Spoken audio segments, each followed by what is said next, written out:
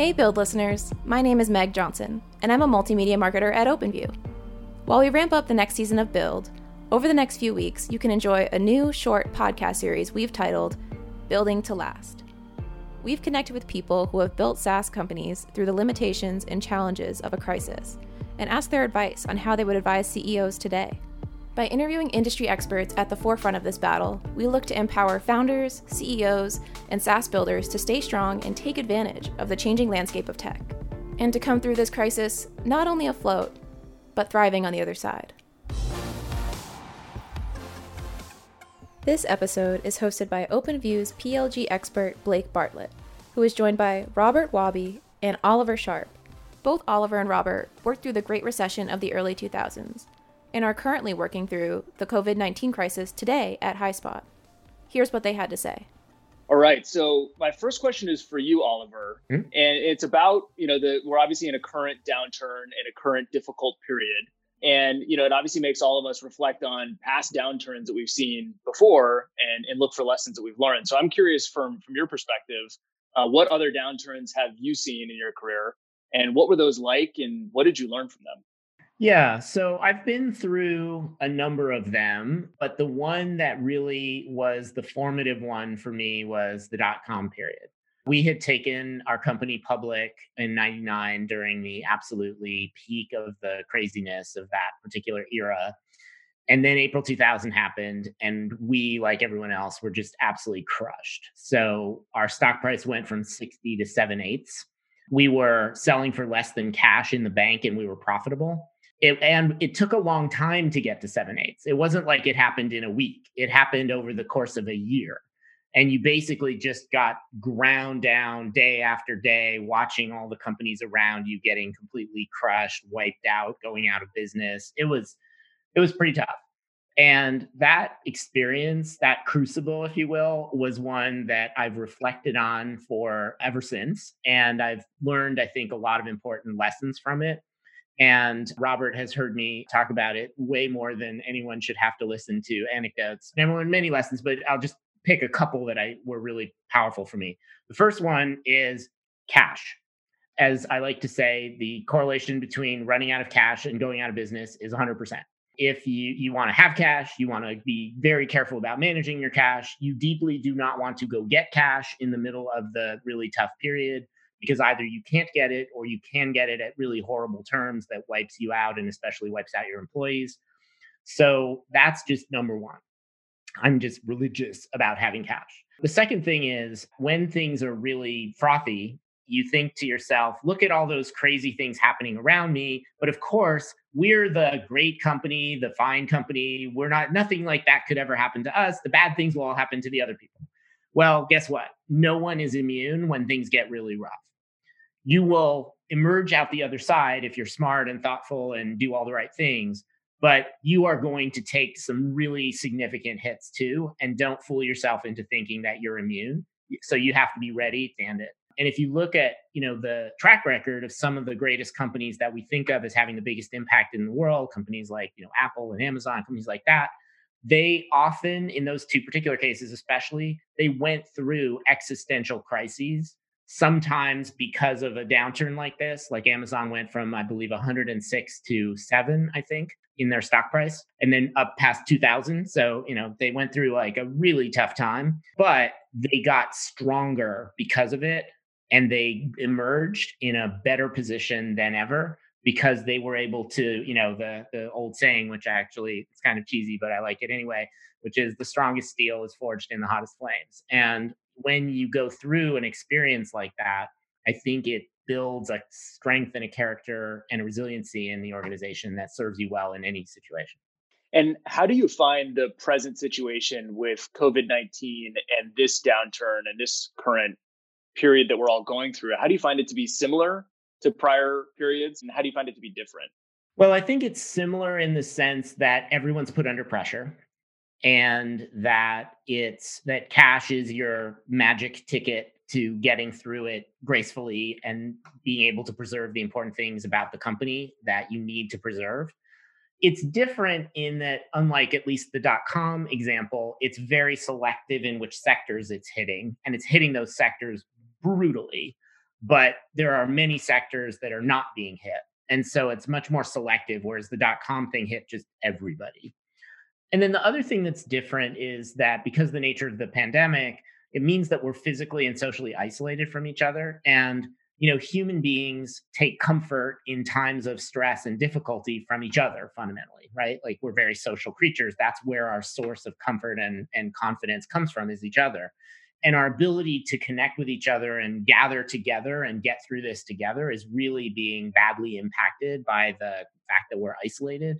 And that's a really weird and different dynamic than any I've ever experienced before. And Robert, curious to get your perspective on this. So what have you learned over the course of your career on leading through a crisis? Yeah, I think, whether it's a crisis of this scale and, once in a lifetime, once in a century, or whether it's the everyday challenges, it's all a continuum. And I think the same basic things apply, though obviously in a pandemic, it's somewhat extreme.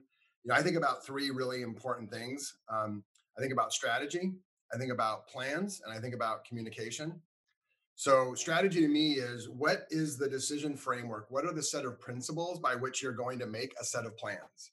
And it's not the plan itself, it's how are you going to come up with that? The plan is, the concrete thing you're going to go do. Like, as we think about the pandemic, are you going to continue to business as normal and continue to hire people? Are you going to freeze hiring? Are you going to cut hiring? What are you going to do? Those are the plans, but hopefully they're not just plans in the vacuum. They're against a set of principles that you've, articulated well.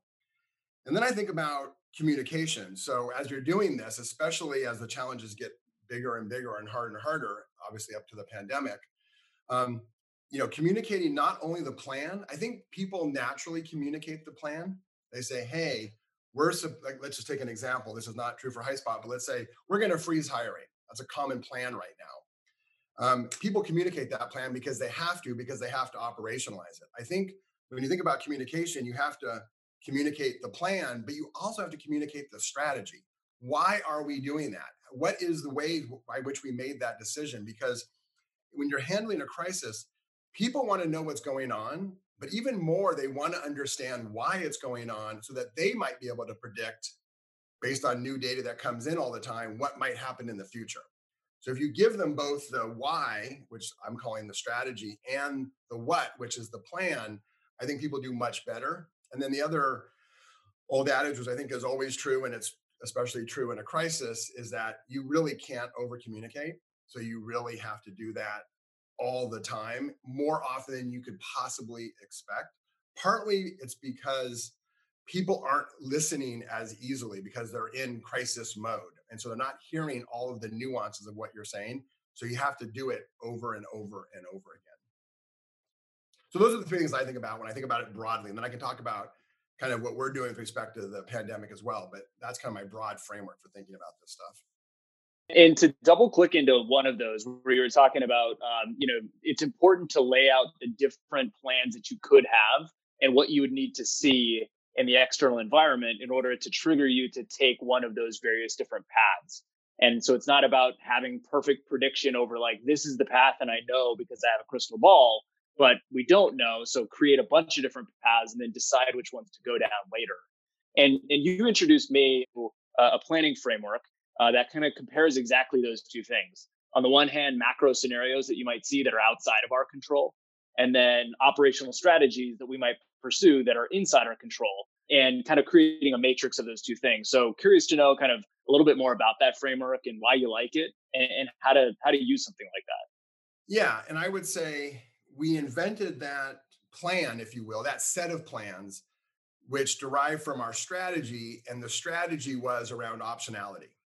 So, often in more normal circumstances, your strategy, you have your strategies, and that comes out with a forecast and a set of operating principles, and you map those out over the year, and then you execute against them, standard business 101. I think in this situation, for us, the main strategy, interestingly, is maintain optionality. You have to be very careful about one-way doors versus two-way doors. Two-way doors are things that you can undo. So for example, a trivial example might be if you're going to sign a vendor contract for a very important needed piece of infrastructure. If it's a 2-year contract, that's a one-way door for 2 years. Can't get out of it. If it's month to month, it might cost you more, but I could undo that decision. So our strategy was, because we believe that you can't really have that crystal ball and know when the economy is going to return. Is it Q3? Is it Q4? Is it Q1? What have you? The key strategy is optionality. And then if you think about, how do you have a plan which says I'm not going to have a plan? That's a hard thing to go do. So how do you create that optionality in the plan? And what we did is we invented this very simple matrix where we said, okay, what are the possible macro environments? And we invented kind of, can do any number of levels, but we did 3. In your blog, I think you named them well, economic ripple, economic recession, economic reset. And it's important when you think about those to both think about those for the current year and the next year, especially if you're in a B2B business, especially if you have long lead cycles. Because often what you're hiring for in a given period is not for the current period, but for a period, 2, 3, 4 quarters from now. And so when you're thinking about that overall plan, you better make sure that you're understanding what the implications are for not only this year, but also for next year. So you might, for example, say in the ripple, I'm going to grow 80%. And in the recession, I'm going to grow 50. And maybe in the reset, I'm going to grow 20, whatever your business needs. And then the following year, you have to make predictions as well. So you do that. And then you say, okay, now I have my possible plans. Again, maintaining optionality. A might be business as usual, not going to do anything differently. B might be, hey, you know what? I think I might want to slow down my hiring just a bit. Maybe I'll cut my hiring in half. Plan C might be, I'm going to freeze hiring. Obviously, many companies are faced with having to do layoffs. That might be plan D, et cetera, et cetera. And then the cells are really instructive because they say, okay, you put in the key data points in those cells. So it's for us, we looked at things like runway and things like balance sheet. And so you can say to yourself, where am I comfortable with all these different macro possibilities and all these different plans? Where am I comfortable operating? And then you can refresh that very easily over the period of time. But again, it's reflecting the strategy of I want to maintain optionality, which means that I don't want to take any action that's on a potential plan that's going to mean that I'm going to run out of cash unless the economy rebounds in Q4. I'm saying the strategies I don't know, so I better make sure that I only have the plans that actually allow me to continue. And as Oliver said, cash is king in this case. And so that's kind of the structure that we use to do that. And then the key thing is then to communicate that all the time, the strategy and those possible optionalities, and do that. At HighSpot, we're communicating at a minimum 2 times to the whole company every week around both that strategy and that plan. How do you know when to go from a plan A to a plan B to a plan C? What are you looking for?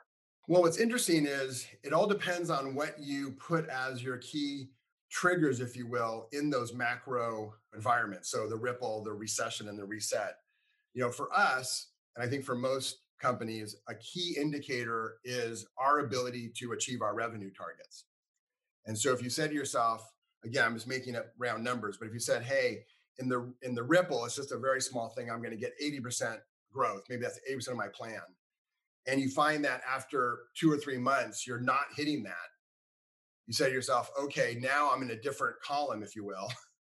What does that mean if I have a certain risk profile that I'm willing to take? So maybe a risk profile might look like this. Again, I'm making this all up for instructive purposes. You might say, hey, I want to make sure I have cash for 2 years, whatever that number is. Given that, and I see what column I need to be in and the burn needs to be based on what I'm getting as macroeconomics.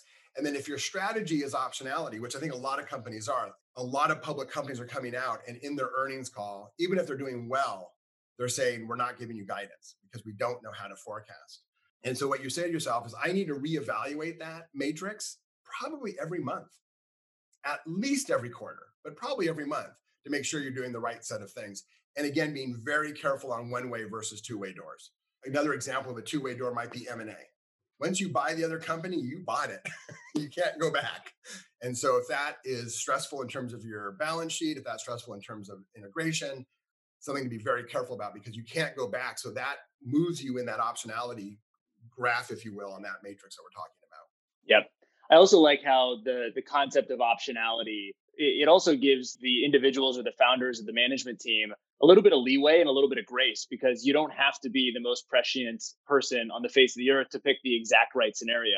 Back to that crystal ball example. Instead, you can kind of have all of the different paths and sort of have this set of rules you'll use in order to pick a path. And, I like that illustration. I kind of use the illustration of it's a chessboard where every square is playable, as opposed to a dartboard where you can only hit one and hopefully you get it right. Yeah, optionality is key. And the other thing I think is, I completely agree with that. And just building on it, I think the other thing, at least I'm saying to my management team, is let's not spend a lot of time trying to forecast. Like, I think a very natural reaction in this environment, and you get calls from your board and you get calls from other people on the management team, is, hey, I think this is going to hit our business. What do you think it's going to do? Are we going to be off by 20% or 10% or 30%? Or what's that number going to be? And I think a lot of teams just want to go into, let's just start forecasting. And my sense is the strategy is optionality. We have no idea how to forecast. Every ounce of energy you put into forecasting, don't forecast. Put it into helping the business, telling the right story for an economic downturn, changing your COGS, changing your product portfolio, whatever you need to do. Put your energy there, knowing that you're maintaining the optionality.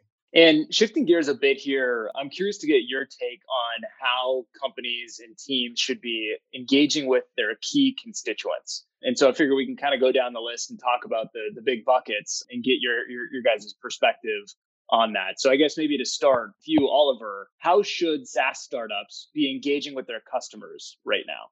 Yeah, so I think about that a lot. And I kind of think about it in two ways. I think there's a human component to it, and I think there's a value component to it. So starting with the human side, I think one important thing to just embrace is that the people that you're working with are under a lot of pressure and they may be in a pretty fragile place. And so you need to be even more empathetic than usual. You need to be there to support them. There's an old, saying that people won't remember what you say, but they'll remember how you made them feel. And I think there's a lot of truth to that. And so you want to be one of the things that makes them feel better.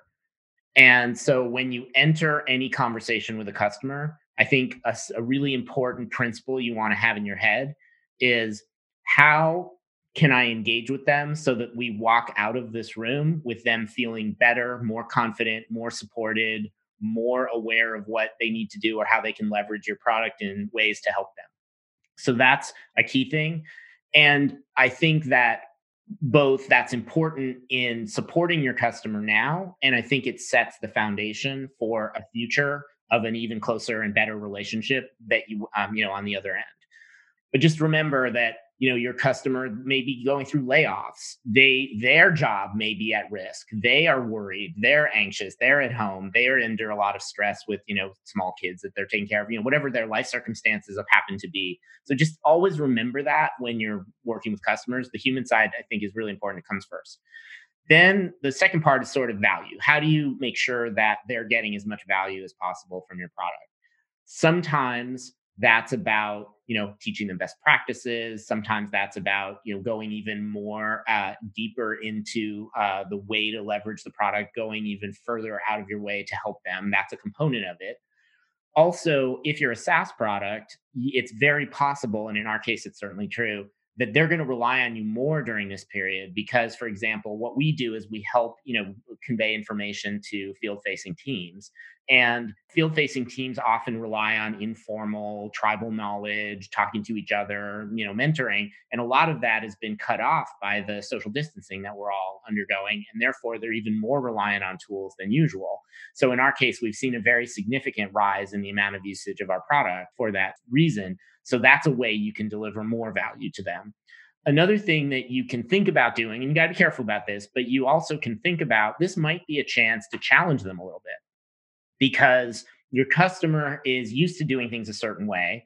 And maybe you think there's ways that they could change the way they do things to get more value and to do a better job in the space that you exist in as a vendor. Well, maybe they can't do things exactly the way they've done it in the past. And so this could be a chance. And again, you have to be careful and empathetic and all that. But this might be a chance to challenge some of the conventional wisdom and really move the way that they're leveraging your product and interacting with it forward in ways they might not be willing to do under normal circumstances. So it's worth thinking about that as a possibility. And Robert, talking about a couple of the other constituents, more internal constituents, how should SaaS startups be engaging with their teams right now? I think the things that we do normally often apply, communicate early, communicate often, all of those things. I think the one thing that is a little bit different, as Oliver talked about the social distancing and the nature of the pandemic, is that you really have to remember that your team members, whether you're a small company or a big company, the people on your team are potentially experiencing this radically differently. And so you really do have to kind of individualize and make sure that everybody is getting the right kinds of communication and the right kinds of conversation.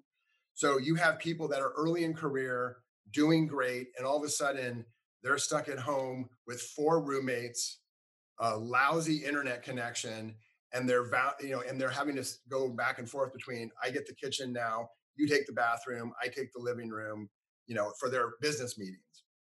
Versus you might have someone who lives alone, which is a certain kind of stress. Someone who lives with a family who has, homeschooling their kids is a different kind of stress. Versus, someone late in career who has a home office, as an example.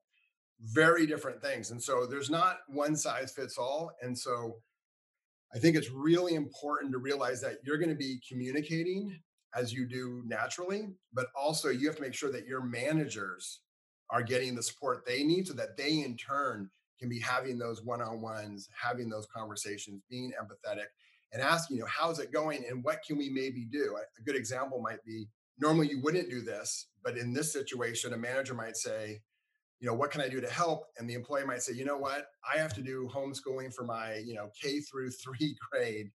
And I need to miss the important meetings we have from 11 to 1 every single day. And that might be okay. And it wouldn't normally be okay, but now it's completely okay. But you won't know that unless you're communicating in a pretty different way, where you're having informal stand-ups, where you're really creating a safe space for people to say, you know what, I really have to do this for my homeschooling, or I have to take care of an elderly parent, or whatever it may be. I think that's very different. And so that comes down to a lot of manager enablement and support of them. So you have to make sure your manager community is doing great so that your employee communication can do great. And then with that, the backdrop has to be that you're providing, like I said before, kind of that strategy and the plan, and then people can operate against it. I think that is a really critical thing for the team that's different in an environment like this and in a crisis like this. And last big constituent bucket, especially for venture-backed startups, I know many founders and CEOs are thinking about this, which is, how should I be engaging with my board right now? Yeah. Well, I think you should mostly ignore them. Mike's on my board. Yes. I think the board is part of creating that strategy and part of creating that plan. They need as much visibility as you can do. I think the balance is, you don't want to do so much that you're causing your team additional work. They're already under a level of stress trying to make sure they're managing the business. But I do think the board provides a really good sounding board to management teams to say, hey, here's what we think our strategy is. Here's what we think our plans are. Maybe in our case, we have a set of plans. Here's the implications of those plans with respect to our hiring, respect to our run rate, respect to our balance sheet, respect to how we think about our competitors, all of those things.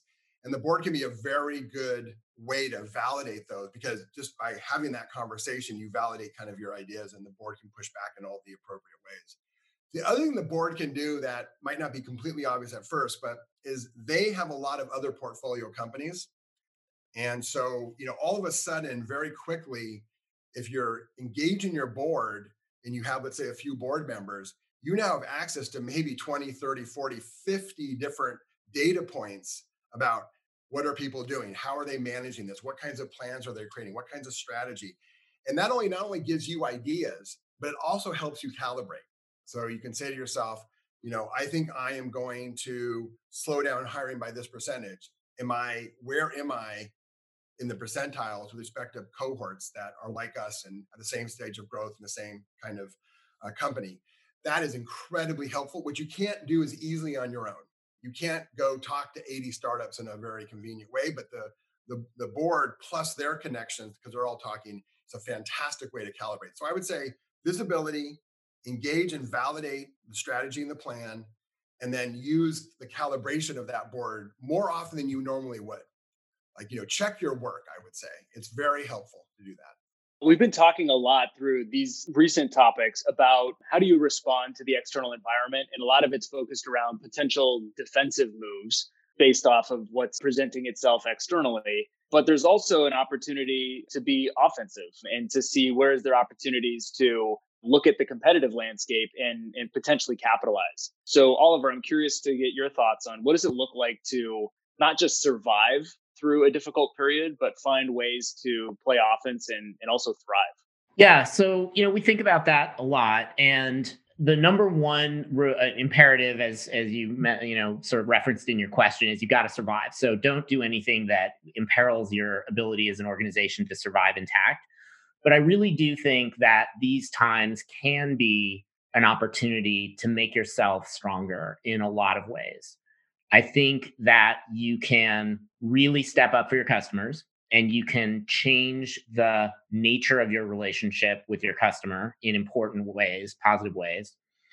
I think that you can challenge the conventional way of doing things and use this as an opportunity to make changes, either, as we talked about earlier, driving changes with your customer, make changes internally that maybe you've been reluctant to do or haven't gotten around to. I also think that it's a chance to pay off debt. So if you've been in a hypergrowth phase, as we have and many other companies, of course, you have debt. It's not possible to grow quickly and not have debt. There's organizational debt, there's training and enablement debt, there's just, there's often technical debt sometimes. I mean, there's lots of different kinds of debt. And so this is a chance for you to go and really forge where you put wood in to hold everything together, make it steel. So I think that's another opportunity. Another thing is you can get some great people. When the world is in a really tough place and you have a little bit of spare ammunition, you can go get fantastic people that you might not otherwise have been able to get. So think hard about what would be game-changing hires for you. And if you're fortunate enough to be in a position to do it, then make some of them. So I think that's another key way to do it. But the biggest thing, the most important thing, I think, is invest in your core differentiators.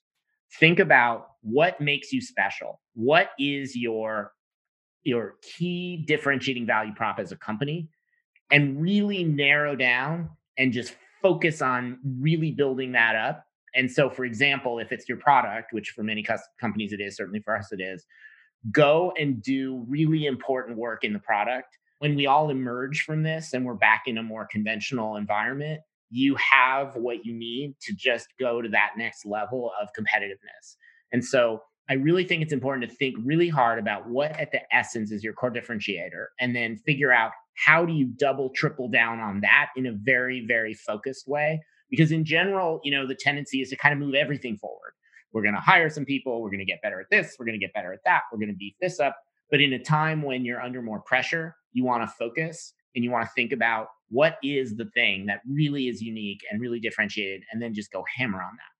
And final two questions for you guys. Would love to get both of you to weigh in on these. And these are a little bit more personal, I think, for founders and for executives, which is, obviously calling out the fact that this is a very stressful time for everyone, but it also takes the CEO job, which many people often refer to as the loneliest job, because there's only one and everyone's looking to you. The board's looking to you, the team's looking to you.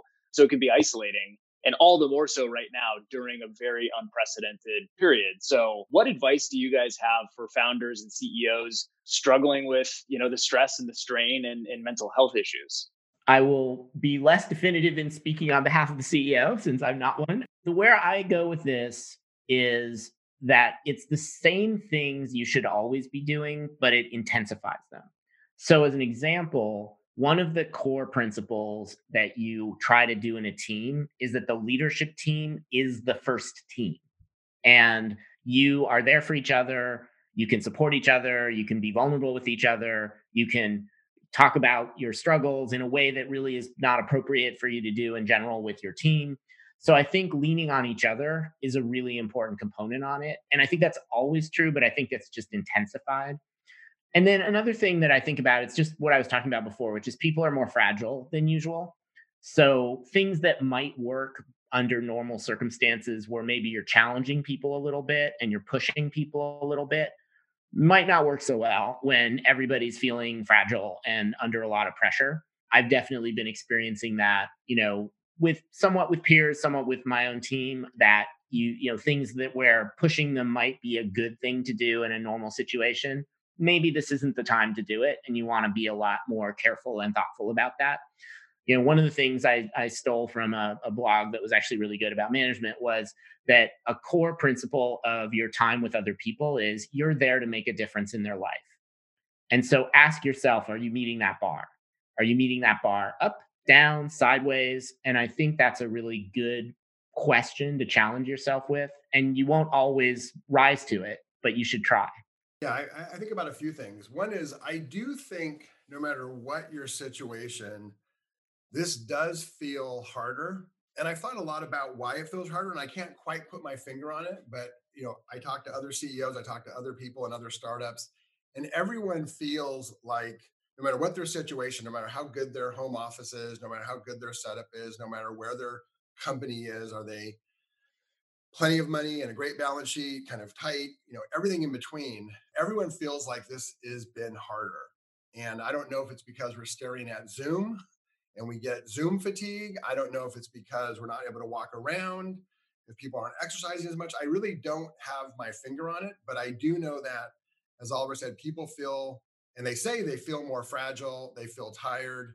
I know that I personally, don't mind getting into the office early in the morning and leaving late, but I am more tired here at home when at 5 or 6 o'clock than I was at 8 or 9 o'clock at the office for whatever reason. So I think that matters, as that people are just a little bit more tired, a little bit more fragile, a little bit more stressed for whatever set of reasons.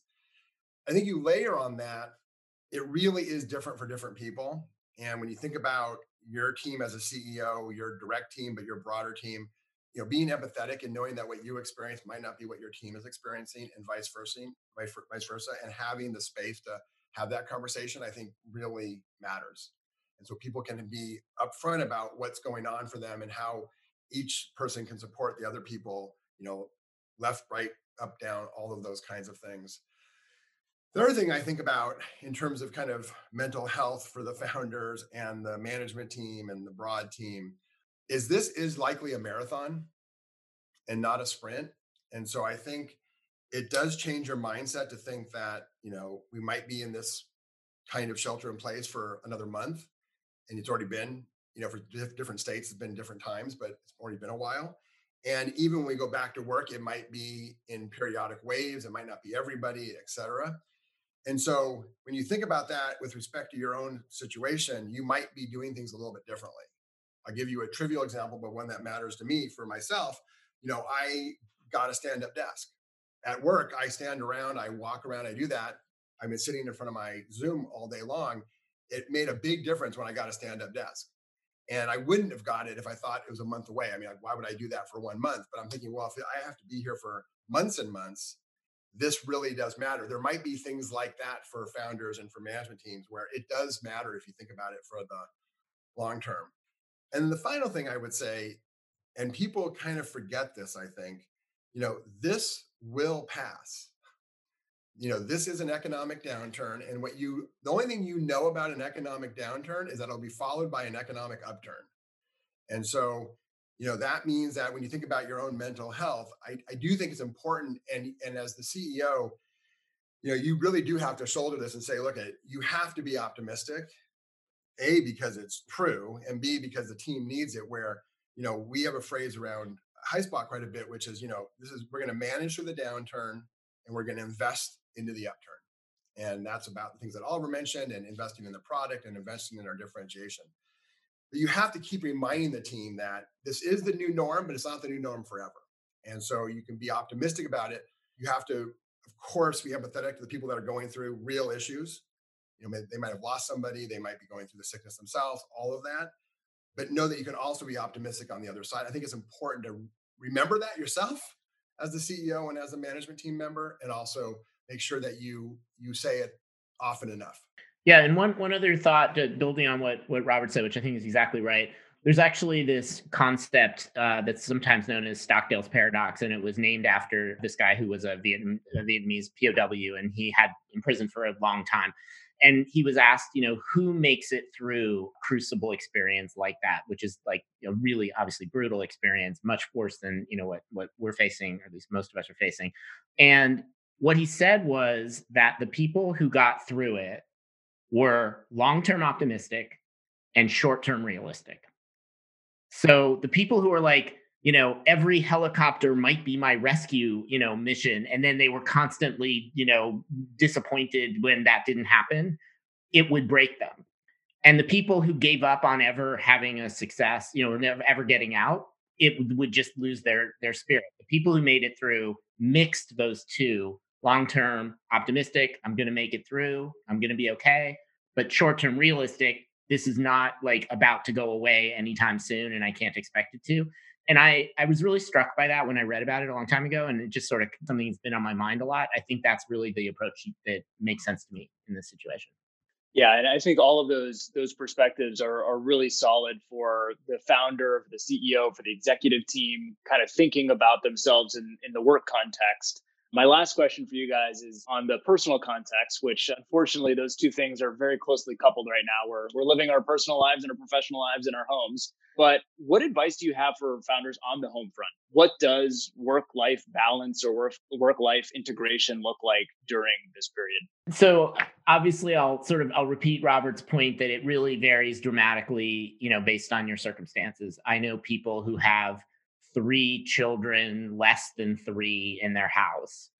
And, my children are, in college and high school, and they're very autonomous, and other people are living by themselves. So I think it's really going to be, I don't think there's any one, recipe that applies to everybody. But for someone who is, at least in my situation where the children are here, but they're older and relatively autonomous, I think it's a lot about supporting each other, giving each other space, but also making up for some of the social element that they're missing, right? And realizing that everyone in the situation is, this is a little bit of a strong word, but I think there's validity to it. They're all grieving a little bit about losing. I mean, some people, of course, are in very tough situations. So, that's a different thing. But for those of us who are basically fine, but dealing with a difficult kind of environment that we're in, we're all really sad about the things that have been taken away: our connection to other people, our ability to just go do things that we took for granted, our ability to enjoy the outdoors and enjoy other people, and all those kinds of things.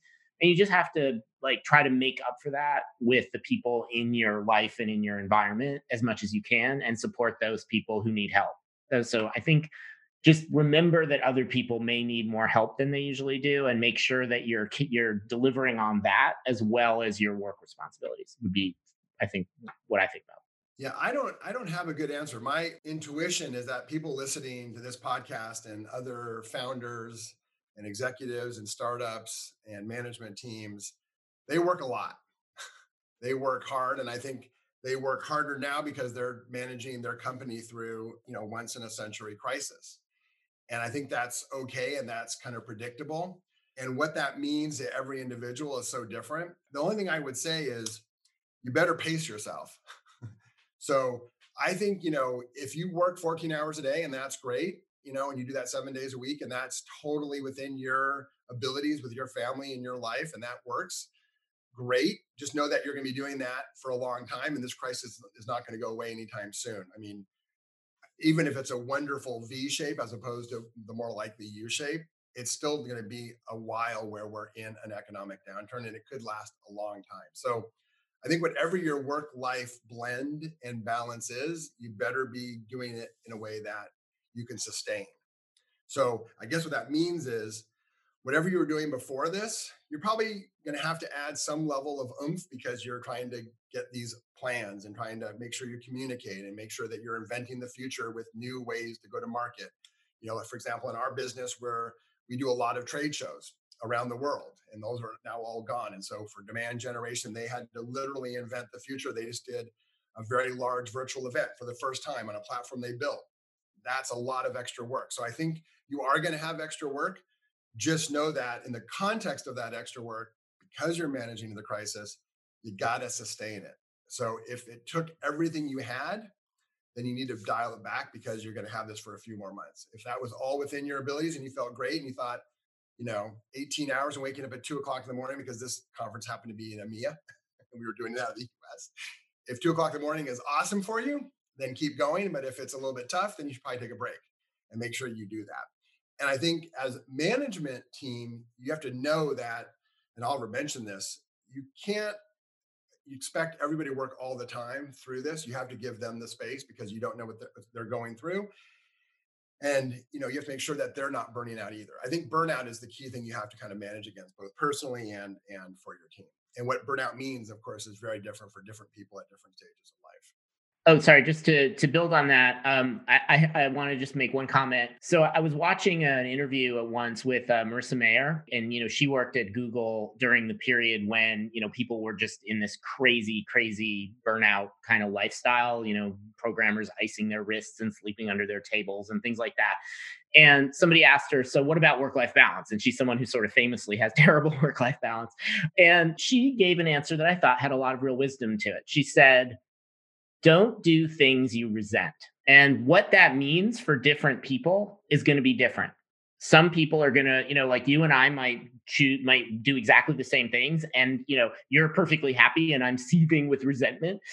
Figure out what it is that makes you feel resentful, that it's just, it's not fair. And of course, this is mostly self-imposed. So, you're not being fair to yourself. But I thought that was a really smart way to think about it, because the answer will, like Robert said, differ radically for different people. But what you don't want is to just be sitting there, just seething with resentment because you have to do this thing that you don't want to do, don't feel like you should be doing. That's the symptom, I think, that you're on a burnout path. The advice you guys gave earlier, which is that this is a marathon, not a sprint, applies here as well. Both the pace of work, the amount of work, as well as what you're saying yes to and no to, for your point, Oliver, is incredibly important. Because otherwise, if it's no holds barred and no boundaries, you're heading straight for burnout. That's for sure. I remember very well. I this is many years ago, but I had a big team, and we were launching something, and this was back before, that was not a SaaS product. It was a shipping product. So we had an actual deadline that we had to hit in various ways, and the team was feeling very burned out broadly. And I was talking to one of our very best engineers, but relatively early in career. And I was saying, you're probably feeling really burned out. You're looking forward to when we ship. And he's like, no, this has been the most fun I've ever had. And I wish we would work more. And I'm really kind of bummed that people seem to go home at 8 o'clock or 9 o'clock at night. Like, what the heck? We should party all the way. And by party, he meant code, all the way into the night.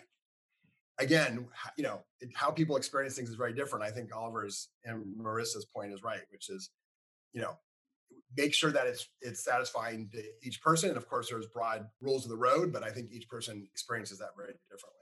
Well, look, guys, thank you for joining us today on the podcast. This is not a conversation that I think any of us want to be having or listening to, but it's one that we're finding ourselves in. So it's incredibly important. And I know that I value your leadership at HighSpot. Giving the audience the exposure to that is super valuable. So thank you for taking the time today, guys. Thanks. Blake. Yeah, thanks for having us, Blake. Appreciate it.